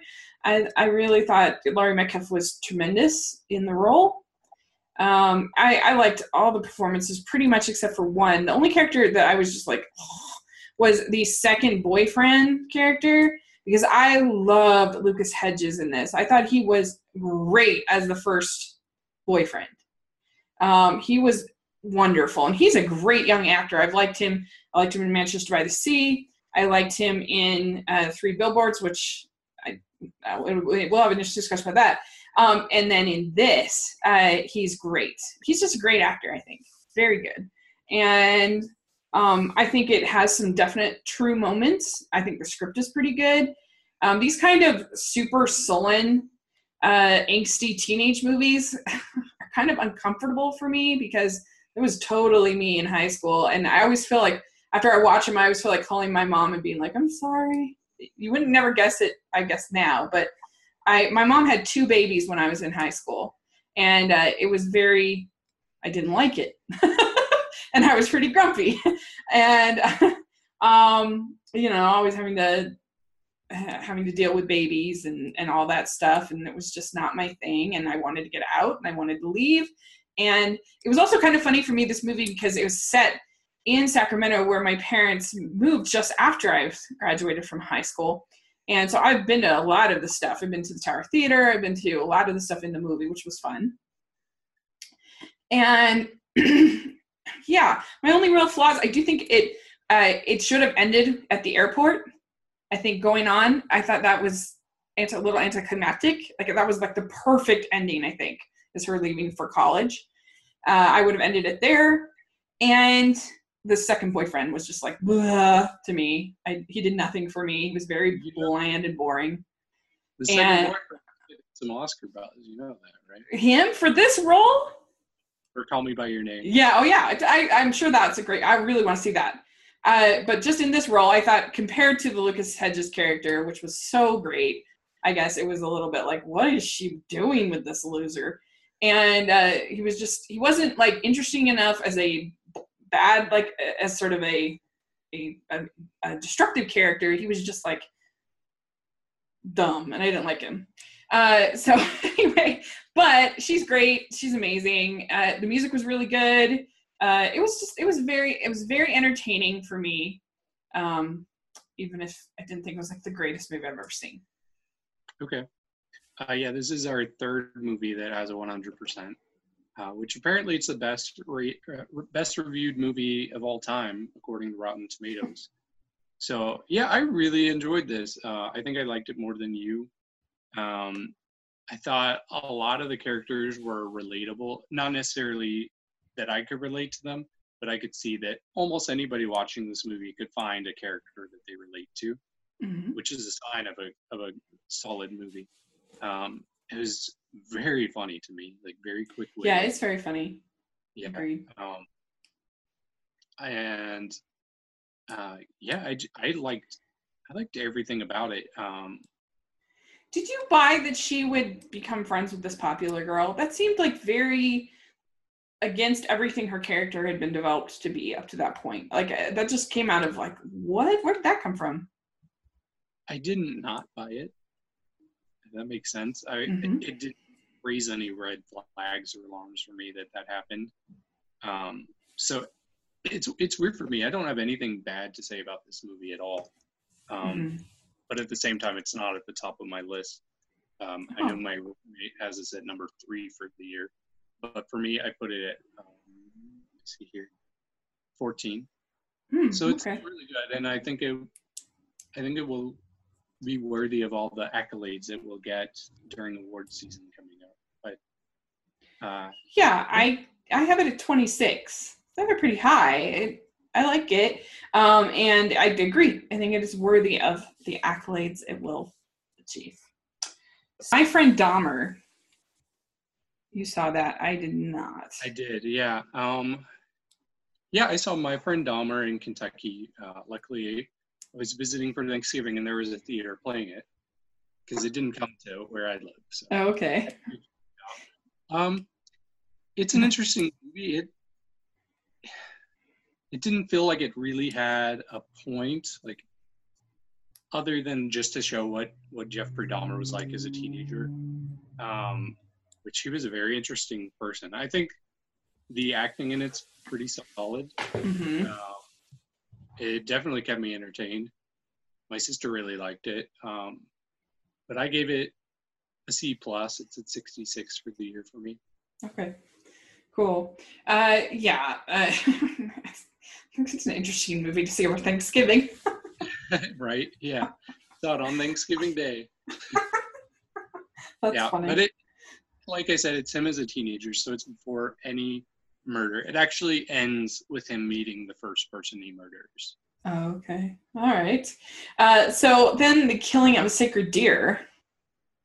Okay, I was very skeptical about, I had a roller coaster. I was really excited about this movie when I first saw the trailer. Did you love The Lobster? That was the thing. When I found out afterwards, oh, this is by the same director who did The Lobster, then my expectations dropped. Okay. I didn't like The Lobster. I didn't like it either. This director has a style. He has people like deliver their lines as it sounds like they're going through a run through of the script, the way they read their lines. It sounds like they're reading their lines and they're kind of deadpan in their delivery. And this movie started out that same way. So I was already sitting in my chair, like upset. I'm like, this is going to be another one of these freaking movies that is just going to annoy me the way they're delivering lines. Yeah. But I eventually stopped noticing that. I don't know if it changed at all. But once I realized what the plot was, because the trailers were pretty vague, but once I realized what the stakes were, I was enthralled. It gets very intense. It's a movie about revenge, really. And it's not based in reality at all, like The Lobster. But yeah, it's just a movie that will keep you like waiting to see what's going to happen next. So yeah, I'd highly recommend it. I gave it an A-. It's 18. So yeah, I loved it. It's violent. It's darker than The Lobster. So it might not be for everybody. I don't think it's necessarily for you. Yeah. But that's interesting to hear because, like I said, I don't know. I just thought The Lobster was also very repetitive, and it would have been like great as like a Twilight Zone episode, like 30 minutes, 45 minutes maybe. But like as a feature film, I was just like, oh my gosh, I get it. I understand what you're saying. By the end, I was just like very frustrated. Mm-hmm. Like, I get it. Loneliness is a thing. I understand. Like, yeah, there's not much more I can say about the movie without giving too much away because I think it's more effective if you go into it not knowing what the stakes are really. Yeah. So. Okay. So next we had Last Flag Flying. This is the latest Richard Linklater film. I'm a big fan of his. I know you're not, but I was, and I liked this movie. It's solid. I think for people that typically don't like Richard Linklater, I think that they will be more engaged in this than maybe his other more meandering films that I like. But my only problem with this, because it's definitely more of like a traditional narrative, and the performances are really good, especially Steve Carell is very good in it. But I felt like it was missing some of the Richard Linklater dialogue, which is what I love about him, the way that he writes his characters. And I didn't love the Bryan Cranston character. He was a little much for me. He was sort of, and Richard Linklater does typically have these sort of dude characters, that are like these machismo type characters in a lot of his movies. I get that. But I don't know, like for whatever reason, I just found him a little much, and I struggled with his character. But it's a good movie. I liked it, and not one of my favorite of his, but I think for some people it might actually be a favorite depending on how you feel about his other movies. So I have Last Flag Flying at 57. Okay. Yeah. So we have Thor Ragnarok, and I loved it. I thought it was hilarious. I loved Loki. I loved Thor. I loved Hulk. I loved Valkyrie. Was amazing. I thought that it was just the best comedy of the year. I really liked it. And other people are like, oh, it's just a silly movie. I'm like, yeah, it's a good comedy. Hello. And I didn't feel like it was like wedged in like the way I did with Guardians 2. I felt like it was just consistently the same tone the whole movie, and I really liked it. My only flaws with the movie is that I thought that some of the special effects looked pretty bad. Like I thought that giant wolf thing looked terrible, and there were a few other little things that I didn't like. But for the most part, I was just thoroughly entertained. And I've also seen it twice. I think it might be in my top 3 of these Marvel Cinematic Universe movies, alongside with the first Guardians of the Galaxy and the first Iron Man. So yeah, I was really impressed. It was hilarious. I loved all the new side characters. My favorite, I can't remember his name, is the big rock guy. Oh yeah, Korg, I think. Yeah, anytime he said anything, I was cracking up. Hilarious. So. And that's the director. Yeah, it is. It's the director. It was so funny. Yeah. His voice sounds so familiar, and then I looked him up, and I'm like, oh, yeah. I don't know him, but he's the director. But yeah, there's nothing bad about this movie at all. 92% on Rotten Tomatoes. I think it deserves higher, personally. So yeah, I'd highly recommend this in case anybody hasn't seen it. Yeah, like how dare Marvel make a funny comedy? Like what a horrible thing to do. Now, I loved it. I mean, I am a huge Loki and Thor fan. I love them. I enjoyed the other 2 Thor movies, but this is my favorite. I really like the first one quite a bit. This is totally different. But I also, like, I didn't like the way so many people in their reviews were like, oh my gosh, it's so much better than all the others, because I liked the others quite a bit. But I don't know. I was just thoroughly entertained, and that's the job of these kind of movies, in my opinion. They're supposed to entertain you, and I was entertained. So, so I have Thor Ragnarok at 13. Okay, I have it at 11, so we're pretty close there. Yeah, we're Pokemon I Choose You, and this is the latest Pokemon movie. I am not a Pokemon expert, I would say, but this was it has some controversial things that like the fandom is all upset about, because there's a point where the Pikachu actually talks, but it's in like a dream segment. I mean, come on, people. But like, and it's just like one tiny little part of the movie. Like, it's not through the whole movie. Anyway, so there's some controversy with it, but I thought it was okay. It's beautifully animated and it's fun, I think, but it was pretty slow at points. I got a little sleepy, I'm not gonna lie.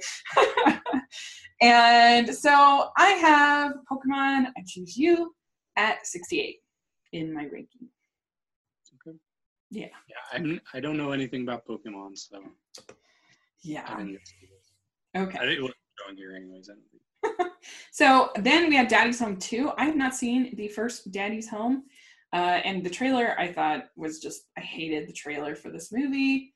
And it had some funny parts, particularly I think at the beginning. It was more, and I'm thinking, oh my gosh, this is going to be like a good movie. And then it lost me. Once they go off to that cabin or whatever, I don't know. It wasn't funny to me anymore. And I just got kind of bored. And I don't know. I love a Christmas movie, clearly. So I was getting kind of like, and I don't know, Mel Gibson was a little much for me. He was a little awful and a horrible person. And that had some funny jokes at first, but after a while you're just being a jerk. Like you're being a total jerk. And that wasn't really that funny for me. And so, yeah, in the end, I have this at 107. Wow. Okay. Yeah, I said that I compare this to A Bad Mom's Christmas. Mm-hmm. It's because they really follow pretty much the same story with these people. Their parents come to visit for Christmas. There's lots of conflict, and both movies end with the grandparents going on a trip to Las Vegas. Oh, yeah. So, interesting. Yeah, but I think the difference with this and A Bad Mom's Christmas is that I had pretty low expectations for this, and I actually found myself entertained. I did laugh quite a bit. I thought it was a cute film, nothing great, but I still gave it a C+. It's at 69 for the year for me. Okay. I can see that, because like I said, especially the first part, I was like actually getting a little bit excited. I was like, oh, this is going to be fun. I really like John Lithgow in it too. Yeah. Yeah, did you think Mel Gibson was a little much though? Yeah, I didn't buy, I don't know, I didn't buy his whole character. So. Yeah, it's just like, ugh, you're a horrible human being. Like, what is wrong with you? I mean, I'm saying about the character. Maybe possibly the actor as well, but anyway. Okay, so then we had Murder on the Orient Express. This was in my top 10 most anticipated of the year. I love the book. I love the original film. And this was a disappointment. This was a big disappointment for me. I thought this movie was kind of not very good. It looks pretty, great cast. And I think that there's potential in Branagh's Hercule Poirot character, that he was pretty funny, especially like the very first scene before he gets on the train. That was like, oh, this is going to be great. Like, this is really fun. Like him figuring out this case, before he gets on the train. And then it just became so expository and really boring. I thought this movie was dull, and it wasn't an engaging mystery. It's not like they showed like, here's this clue and like, oh, here's what might be a potential part of that clue. And I think part of the problem is that they focus too much on this other case in America that's part of the story. And the problem with that is that it becomes a lot of explaining. And there's literally the last 20 minutes of this movie is like all of the characters sitting down at this long table and him just talking for the whole, just talking. And it's like, oh, this is so boring. And I don't know, I was really let down. I didn't think it was good. And so I have Murder on the Orient Express at 99. That's my ranking. Wow. Yep. Okay. Yeah. See, I think I benefited from never reading the book, not seeing the original movie, and not knowing anything about how it ended. So that definitely helped me appreciate this movie, because I thought the twist was like very unexpected, and I really appreciated it. There were points like probably halfway through the movie where I was slightly bored, but with such a good cast, I thought the performances were pretty strong, and I don't have much bad to say about it. I actually really enjoyed it. I gave it a B+. Okay. 32 for the year for me. What'd you say for you? 32. Okay, cool. And we have The Three Billboards Outside Ebbing, Missouri. And so I'm not the biggest fan of dark comedies. I'll put that out there in general. The worst movie I've ever seen is a dark comedy. And I hate it. Drop Dead Gorgeous. It was horrible. So it's general, not my genre. But there are a few exceptions that I like. But I didn't love this movie. And I know it's like super unpopular opinion. But I found there was just, I feel like the dark comedies that I get invested in, like something like Oh Brother, Where Art Thou, or other Coen brothers kind of movies.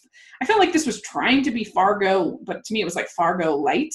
And like the thing that's great about Fargo is that Fargo has Margie, which is one of the most compelling, interesting, warm, lovable, great characters ever written, in my opinion. And Frances McDormand, all the acting is good in this. But I just found everybody so unlikable and so like, to me, I said in my review on my blog that I felt like this movie was very voyeuristic, and that like there's all of these people that are very like angry and upset. And I'm not saying they don't have right to be upset about middle America and the people who elected Donald Trump. They're very upset with that, and I get it. But I've seen a couple movies, I feel like, this year where I feel like they're getting the sort of the filmmakers and maybe even some of the viewers are getting this sort of glee out of seeing like Trump sort of voters, middle America getting like attacked and getting beaten down and getting like that somehow like they're so angry and they want to like get this sort of revenge on this group of people, middle America.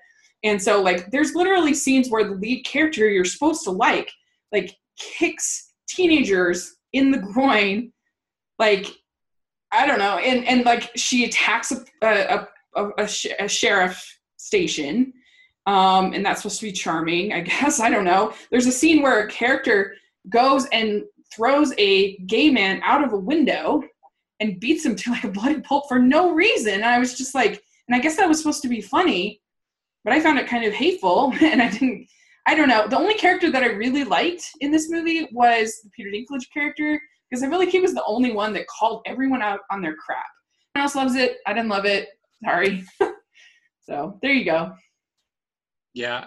So I've actually seen this twice. I watched it again last night. I think that your perception of what type of movie it's supposed to be is not my perception. I think it's mostly a drama with interesting moments. I don't find it as a dark comedy. So okay. The things you were talking about that you thought were supposed to be funny, I don't think they're supposed to be funny. Like I heard gasps in the audience when this guy is thrown out of the window and beaten up. You're not supposed to laugh at that. It's supposed to be like a very heavy movie about a topic that's topical, for lack of a better word. Maybe it was partly because my theater was like super boisterously laughing. So that may have like given me the wrong impression. But my theater was laughing a lot. And the stuff that I was just like, what? They didn't laugh at the violent parts like that, did they? Some of the violent parts, yeah, they laughed. I can't remember if they laughed at the window part, but a lot of the parts that, like, I don't know. So maybe that might have also affected sort of my feeling like, boy, I'm missing something in this comedy thing because I'm not getting it. So I was with a pretty boisterous crowd. That was the main character, Mildred. I thought I don't want to say she was one note because there were different facets to her. But for me, like, even when she was angry, which was most of the movie, she still had this charm to her. So I really like that's who I would give the Oscar to for Best Actress so far out of any movie I've seen. Okay. What's interesting is yesterday when I went to see this at our local art house theater, the person came out. They usually come out, somebody who works there, and they will introduce the movie and talk about upcoming movies. But she mentioned the fact that Sam Rockwell, to train for his role, he came to my town, Springfield, Missouri, and studied people here and did a ride along with police officers here. So it was interesting to watch that and think, oh, is this his perception of cops in Springfield, Missouri? Interesting. Yeah. I mean, I just felt like it was sort of an attempt to kind of assault people in that part of the world and sort of attack them because they're angry at what they believe and they're angry at what they did. And I don't know, that's just, and it was like a similar feeling that I got with Beatrice at dinner. I personally think that you're politicizing it more than it was intended to be. Okay. For me, anger is about the fact that her daughter was murdered and she doesn't feel like anybody cares. Okay. I don't think it has anything to do with the election. Maybe the director, maybe the cast have their feelings about it. But for me, her had been Republican as well, like for all I know. My main issues with it were that I thought it was a bit heavy-handed with its message of compassion and forgiveness, and it felt a bit forced upon the viewer. I still really enjoyed this movie, and I liked how it ended. You liked the ending. So I put this at number 6 for the year for me. Wow, okay. Yeah, so we definitely really disagree on this, but like I said, I've been willing to see it again from a different perspective and try it again. And I'll have to put my blog in. Actually pretty proud of my blog on this one. I think it was pretty well written. So I'll put a link down if people want to check that out. I have it at 95. Ooh. So we're definitely on different pages with this one. Yeah, so there you go. I love Lucas Hedges in this. Again, he's just great. I think he's a great young actor. So this little movie called this is another blog I'm very proud of. This movie called Son of Bigfoot, because this is an animated film that if you just see like it on Redbox or whatever, you'd probably be like, that looks like a terrible movie. But I gave it a shot and I really liked it. It's not like the greatest movie I've ever seen, but it was solid. It was well done. The animation was good. It had a good message. It didn't have any like celebrity voices, which was actually really refreshing and really nice. And it had like a heartwarming story. It had a good story. It's basically about this kid that he has this like super bushy hair. He has a single mom, and there's just this mysteriousness about his dad. He thinks his dad is dead, and obviously it's called The Son of Bigfoot, so this is not like a huge spoiler, but like he ends up finding these like letters from his dad to his mom, and he's like, what's going on? And so he goes out into the forest, and he ends up finding his dad, this mysterious Bigfoot character, whatever. And so he's trying to figure out what's going on with his dad and why he became Bigfoot, and all the things. And it does have sort of a kind of a lame, like sniveling corporate villain. And there's sort of a bully plotline that doesn't work, but I really liked it. I liked the music was really good in it. I liked it a lot. And it was just such a cool experience because I always love it. Because I feel like so often on my blog or on my channel, I'm like kind of you're critics, and so you have to be sort of critical of certain things. And so this was so exciting to just feel like I'm introducing this thing to you that you probably would just judge, but I'm like gonna, you feel like you're doing something good. You're celebrating something. You're introducing people to something. And I really liked it. I gave it's number 23 on my ranking. Justice League was an epic release. Justice League, I have not liked any of the movies in the DCU except for Wonder Woman, which I loved. And so I was going to this nervous. And I actually, like, it's a hot mess. Like, the visuals are a hot mess. The story, the plot are a hot mess.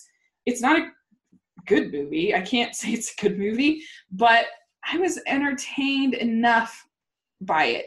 And I was so happy with Superman in this movie because I am not like Superman in this DCU at all.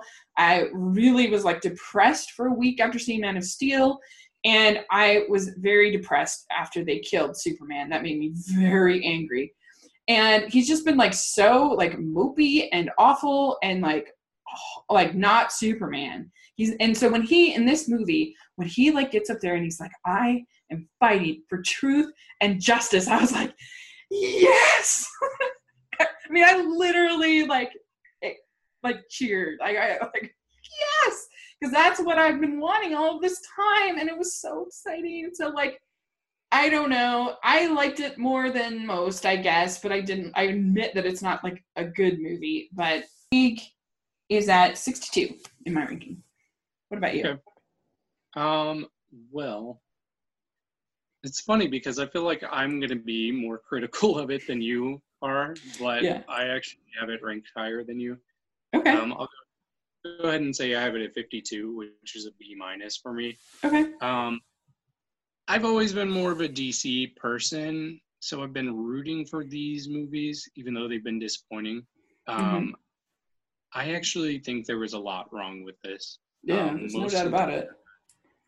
Yeah, most of the characters didn't work for me. Like I liked Batman in Batman versus Superman. I thought he was one of the best parts. He was one of the worst parts of this movie. Yeah. Justice League, it had a lot that I was disappointed in. I didn't like Batman this time. I liked him in Batman versus Superman, but I felt like Ben Affleck didn't want to be in this movie. Yeah.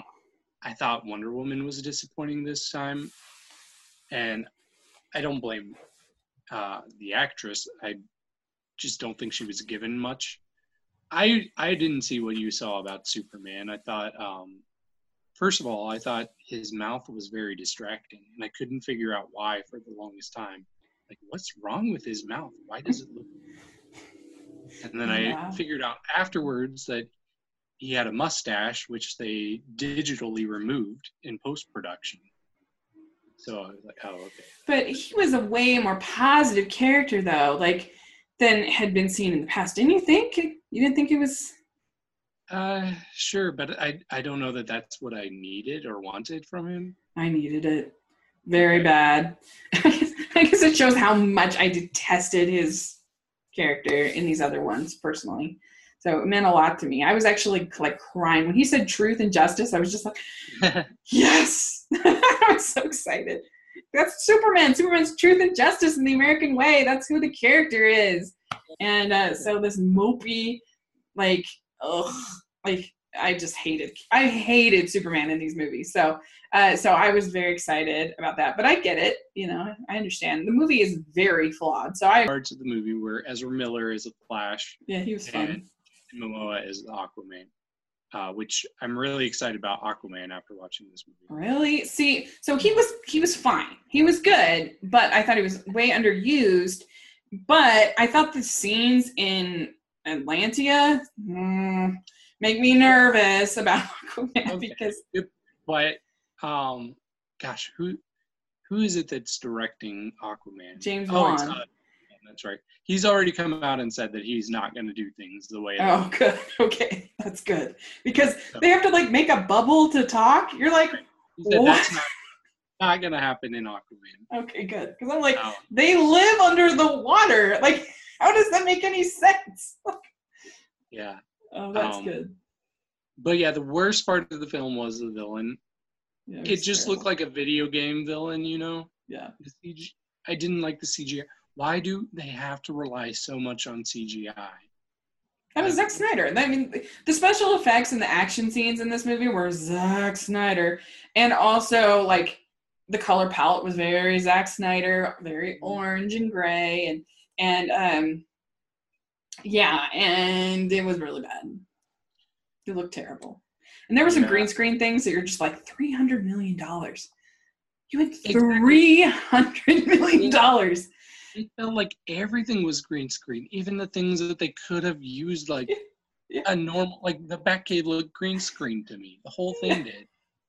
Yeah, like there were a lot of people that gave Wonder Woman crap for the final battle CGI mess, and I get it. It wasn't great, but like I was so emotionally invested in the story and in her growth that I didn't care. But like this is way worse than that. But like actually, I don't know if it's necessarily way worse than that. They both look pretty bad, but this is just throughout the whole movie, where that's like at least just the end, you know, a little bit at the end. This is the whole movie. The special effects were not great. I've heard great things. What did you think? I had heard great things too. People are already talking about an Oscar for Mary J. Blige. So I went into this with high expectation, and I think the theme of this podcast is if you have high expectations, you're going to be disappointed. So I was a little disappointed. Okay. Secret to happiness in life, low expectations. Right. It just didn't feel like it brought anything that I haven't seen in this type of movie a million times. Yeah. There were characters that I really, really hated, which I guess that's a good thing, but at the same time, I don't want to hate somebody so much that it's like taking away from me enjoying the film, you know? Mm-hmm. And I don't think Mary J. Blige was anything spectacular. She did a fine job. She did her job as this character that didn't have a very demanding role. I don't understand at all how she is getting Oscar buzz. It was just a fine performance. Mm-hmm. So it's hard for me to say that this is a bad movie because it's not. It just didn't do a ton for me. Yeah. I still gave it a B, and I gave it a 49, or it's at 49. 49. Okay. I'll have to check it out. So then next we have Roman J. Israel Esquire, the Denzel role. Do you know that Denzel Washington has only had 3 movies over 85% on the tomato meter? Isn't that surprising? Oh, wow. I didn't know that. Yeah, I was on a game show, and I got that wrong. Yeah. Anyway. But yeah, what do you think of Roman J. Israel Esquire? Okay, this is an interesting movie. This is by the same director and writer that did Nightcrawler. I'm not sure if you saw that. I know. Oh, Nightcrawler, I freaking love. Mm-hmm. So I was hoping that this would be good, but I saw that everything I read said it's not as good as Nightcrawler. So I knew not to have that high of expectations. Yeah. Still, when I went into it, it didn't take me long to realize that the character of Roman J. Israel Esquire is quite possibly one of the most complex characters I've ever seen in a film. Oh, okay.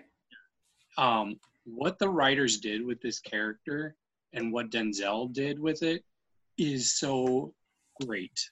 Mm-hmm. Like, there's no reason in my mind that Denzel Washington shouldn't be nominated for an Oscar for this role. I think it's his best role he's ever done by far. But he's not getting any Oscar hype, and I think that's because of the movie as a whole. Roman J. Israel Esquire, the character, is so much bigger than Roman J. Israel Esquire, the movie.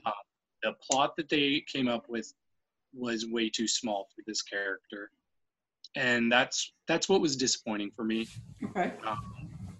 I gave it a C+, and that's mostly because anytime Roman was talking, or you were just seeing him react to things, it's enthralling. Like, it's a masterclass performance, I would say. all of my friends left saying the same thing. We didn't love the movie, but we loved what Denzel Washington did. So I think it's worth watching just to see how good of an actor Denzel Washington is. So I would still recommend it. I put it at 61 for the year. Okay. Cool. Yeah, that's interesting. Sometimes that happens. So the next one is Wonder, and I have a little bit of an unpopular opinion on this.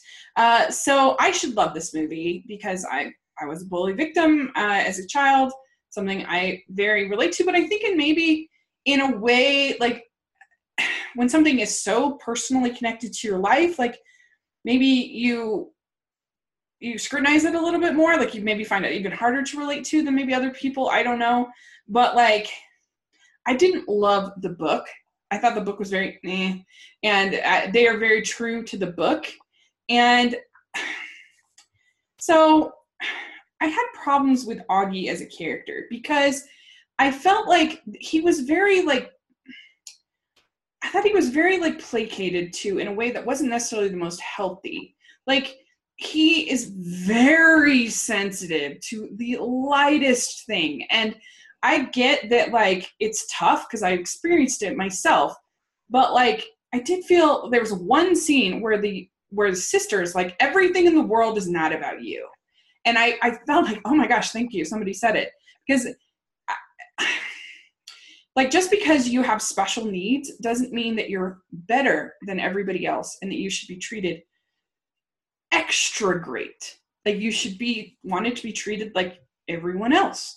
And I felt like this movie expected him to be treated better than everybody else. And they even at the end, I didn't see any reason why he deserved that award at the end more than any other kid. In fact, I think like I felt like everyone went out of their way to be nice to Augie, except for a couple characters.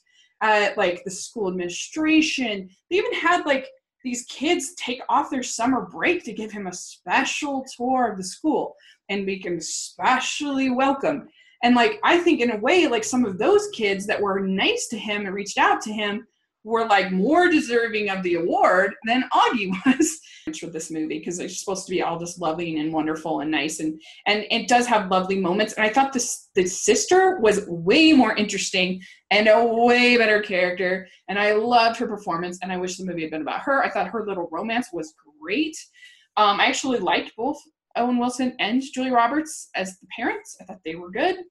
But I don't know, it just bugged me. I felt like they expected him to be treated better than everybody else, when I think the goal should be to treat everybody like everybody. Everybody should be treated the same.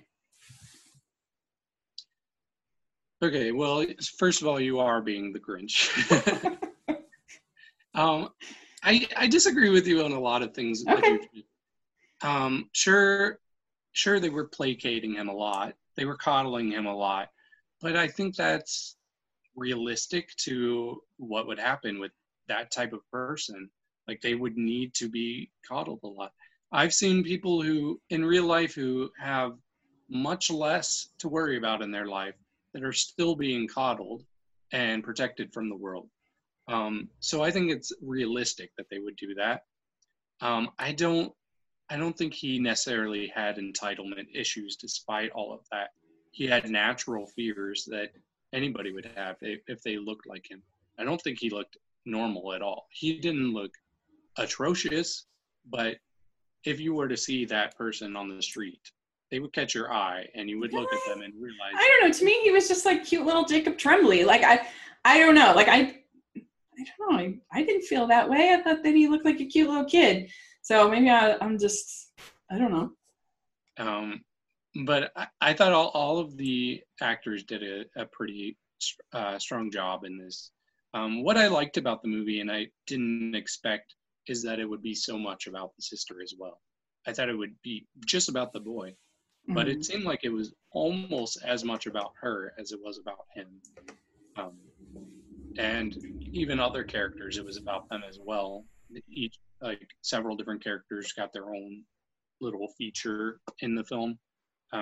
So yeah, I think that only Well, this is what I thought before, but now I'm starting to change my mind. I thought only the most jaded person wouldn't like this movie, but I wouldn't consider you jaded, and you'd like it. So. Yeah, I know. What can I say? I don't know. I just felt like I don't know. I wasn't that high on the book either, so maybe I'm just the wrong audience. And okay. I just felt like every other character was more interesting than Augie, and that's a risk that you take having different narrators, and that's a risk the book took. The book has even more narrators, and I was just like, ugh. The book has like the boyfriend has his whole own set of chapters, and I don't know. Yeah, I'm a terrible person. So I wasn't crazy about this movie. I get why other people love it though, so that's fine. But I have it at number 70 on my ranking. Okay. I have it at 42. Okay. Yeah. So there you go. Okay, so then we have The Star. The Star, I was not a big fan of. The only thing that excites me about The Star was that I got a local, I guess a local magazine, you might say, that published my review of The Star. So that was sort of exciting. So this, let's see.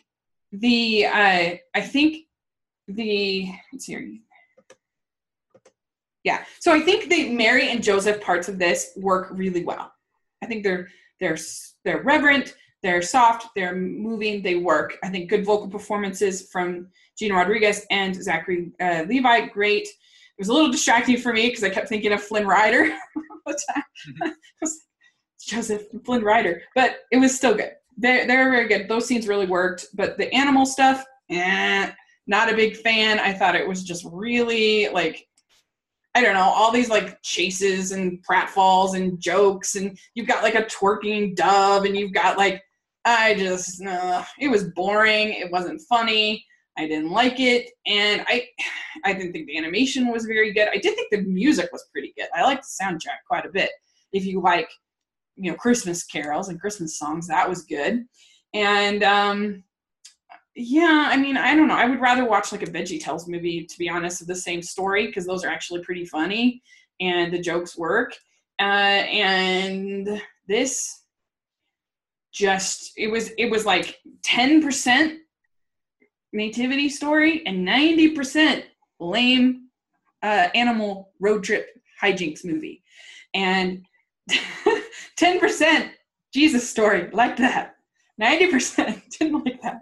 So, yeah, I couldn't in good conscience put this above The Boss Baby, which I really didn't like. And so I have this at 116 on my ranking. Okay. I actually disagree. I thought it was more 20% Mary and Joseph, which is more than I expected. I thought they would take any opportunity to make this more mainstream and push the Mary and Joseph story to the side. I thought it was going to be a whole movie about these animals living in a barnyard, and then Mary and Joseph come in at the last minute, which it followed them from the start, from where Mary finds out that she's going to be having the Messiah. Yeah, those parts worked. That was good. Yeah. So I can't fault them for that. I didn't think it was a good movie, though, regardless. Yeah, the animal stuff was a bit much. I did like Ruth, the sheep. She was one of the few animals that I liked. Yeah. Even though she wasn't even that important of a character. But yeah, I wouldn't necessarily recommend this. Yeah, where did you rank it? I put it at 96. Yeah, so we're not that far off on it. Right. It's not great. Like if you are looking for something to entertain your kids during the holidays, there's so many other better films. But like if this was direct to DVD, I might be a little more forgiving of it. The next is The Breadwinner. This actually comes out. I saw an early screener, so it comes out in Utah on the 1st of December. But this was a beautiful film based on a book, and it's about this girl who is a Afghani, and her family ends up, her father gets arrested. And so they literally, like, the women can't leave the house unescorted, or they'll get like beaten, and like gets super intense. And so they have no men in the house, like they have to get food and stuff. So what are they going to do? And so she basically like cuts her hair and disguises herself as a boy, and so that she can sell things, but then also go and get food and stuff. and it is a loose adaptation of the book, I have to say. But I thought it was beautiful. I thought, because she also tells these sort of stories to entertain her siblings, and her mom is like super depressed and bedridden basically because of her depression. And so there's all these like really emotional moments, but then there's also these fantasy moments of these stories that she tells, and they were beautiful. The animation is stunning. It also has a female director. It's one of those ones I was telling you about, and I loved it. I thought it was amazing. And I thought I ended up putting the Breadwinner at 14. Okay.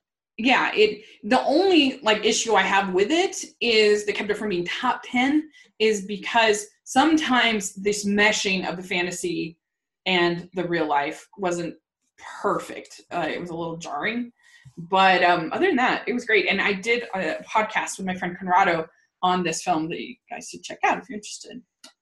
And we did heavy coverage of it over at rotoscopers.com, which I was really proud of.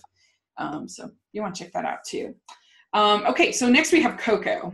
And I was a little nervous about this because the trailers were not very good, and they did a pretty terrible job marketing this movie, in my opinion.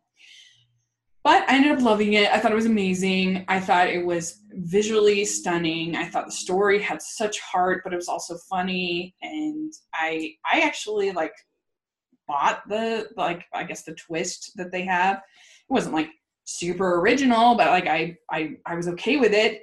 And I liked all of the characters, and I thought that Hector was an amazing character. And I wasn't like, because people were like, you're going to bawl your eyes out. And I'm like, 2/3 of the movie, I'm like, I'm not crying yet. What's people crazy? And then, oh my gosh, there's like a certain moment where I was like, boom, I'm like crying. And it was so which good. Moment that is, I bet.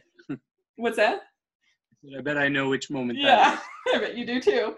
And I thought it was great. I loved it. I loved the characters. I loved the music. Remember Me. Oh, so good. I learned a lot. I didn't know all this about the Day of the Dead, even though I've seen Book of Life, which it has literally almost nothing to do with the Book of Life, which is so ridiculous because, like, it's totally different story than the Book of Life, just happens to have a similar setting. And yeah, I thought it was just great. Amazing. I love it. I think it's so good. And I have it at number 1. It's the best movie I've seen this year. Yep. Wow. I loved it. I actually have this at number 100. No, I'm kidding. I'm kidding. No, I really enjoyed this movie as well. And I told you it would be good. You were skeptical, but I was like, it's going to be good. You did. This is true. Yeah, I thought visually is great. It didn't remind me too much of Book of Life, which that was my concern that I talked about with our preview podcast. Yeah. Yeah. The music was great. The music in the film was great. I thought, really, there's nothing not to like about it. So it definitely ranks high for me. I put it at number 12 for the year. Nice. That's awesome. Okay, yeah, so the last one is The Man Who Invented Christmas. And this movie is like completely in my wheelhouse of stuff I like. It's British. It's about Christmas Carol, which I love Christmas Carol. I did on my blog in 2014, I did an entire month just devoted to Christmas Carol. I watched over 30 versions. And so I thought, and this had Christopher Plummer and Dan Stevens, and And I really liked it. I thought it was super fun. I thought it was very entertaining. I liked sort of getting in the head of Charles Dickens and like also sort of his backstory about his father and his work in the factory and him trying to figure out kind of how to write this book under this short time and dealing with all this stuff. And I just really liked it. I thought it was very entertaining. So, yeah. Okay. Yeah, I thought it was a good movie. Unlike Goodbye, Christopher Robin, I didn't feel like this is a story that needs to be told. Mm-hmm. But they still did a pretty good job with it. They had some interesting techniques with having the characters kind of follow him around. So it was good. It did make me a little bit sleepy at times. Okay. I may have dozed off for like a couple of minutes. Interesting. But, Okay. Still, overall, it was a pretty good movie, and it's great for people like you. Yes. Like I said, if I'm going off of like the best movies, I wouldn't rank it this high. This is just off my favorites. And this is totally a movie that I could imagine watching every year. I'm totally going to buy it on Blu-ray. And so that has to count for something. And I have it at number 11. I really liked it. It was just very entertaining and something that I really enjoyed. So yeah, I have it at 11. Nice. I have it at 76. Okay. So you would have that. So that's fresh though. That's Smile, right? You were breaking up, so I didn't catch everything. So that would be Smile worthy for you? Yes, it would be. Yeah, it's a C for me. Okay, good. All right, I can understand. And so that's it. We did it. We got through it. Woo! That was, thank you so much. And you're amazing. I don't know how you watched so many in such a short time. You're incredible. Yeah, and most of them were in the past month. I know. That was very impressive. So great job. Thank you so much. And so how can people find you? I'm on Twitter, the David Healy. You can also find me on Facebook and Film Freaks. I think the name is facebook.com/Film Freaks Group. Yeah, great. Yeah, definitely join that group. It's a lot of fun. And we will be getting together sometime, and it's a crazy time during this time of year. We'll be getting together sometime to talk about winter movies. So we'll let you know when that's going to happen. And you can find me at Smiling LDS on social media and at 54 Disney Reviews on my blog. I'll put on a link down to the blog in the description section if you want to check out some like my Wonder review and 3 Billboards review. If you want to read all my controversial opinions, check it out on there. And so thanks again for joining me. I really appreciate it. It was a lot of fun. And there were quite a few really fun movies this fall. I agree. Okay, great. Well, we will talk again soon.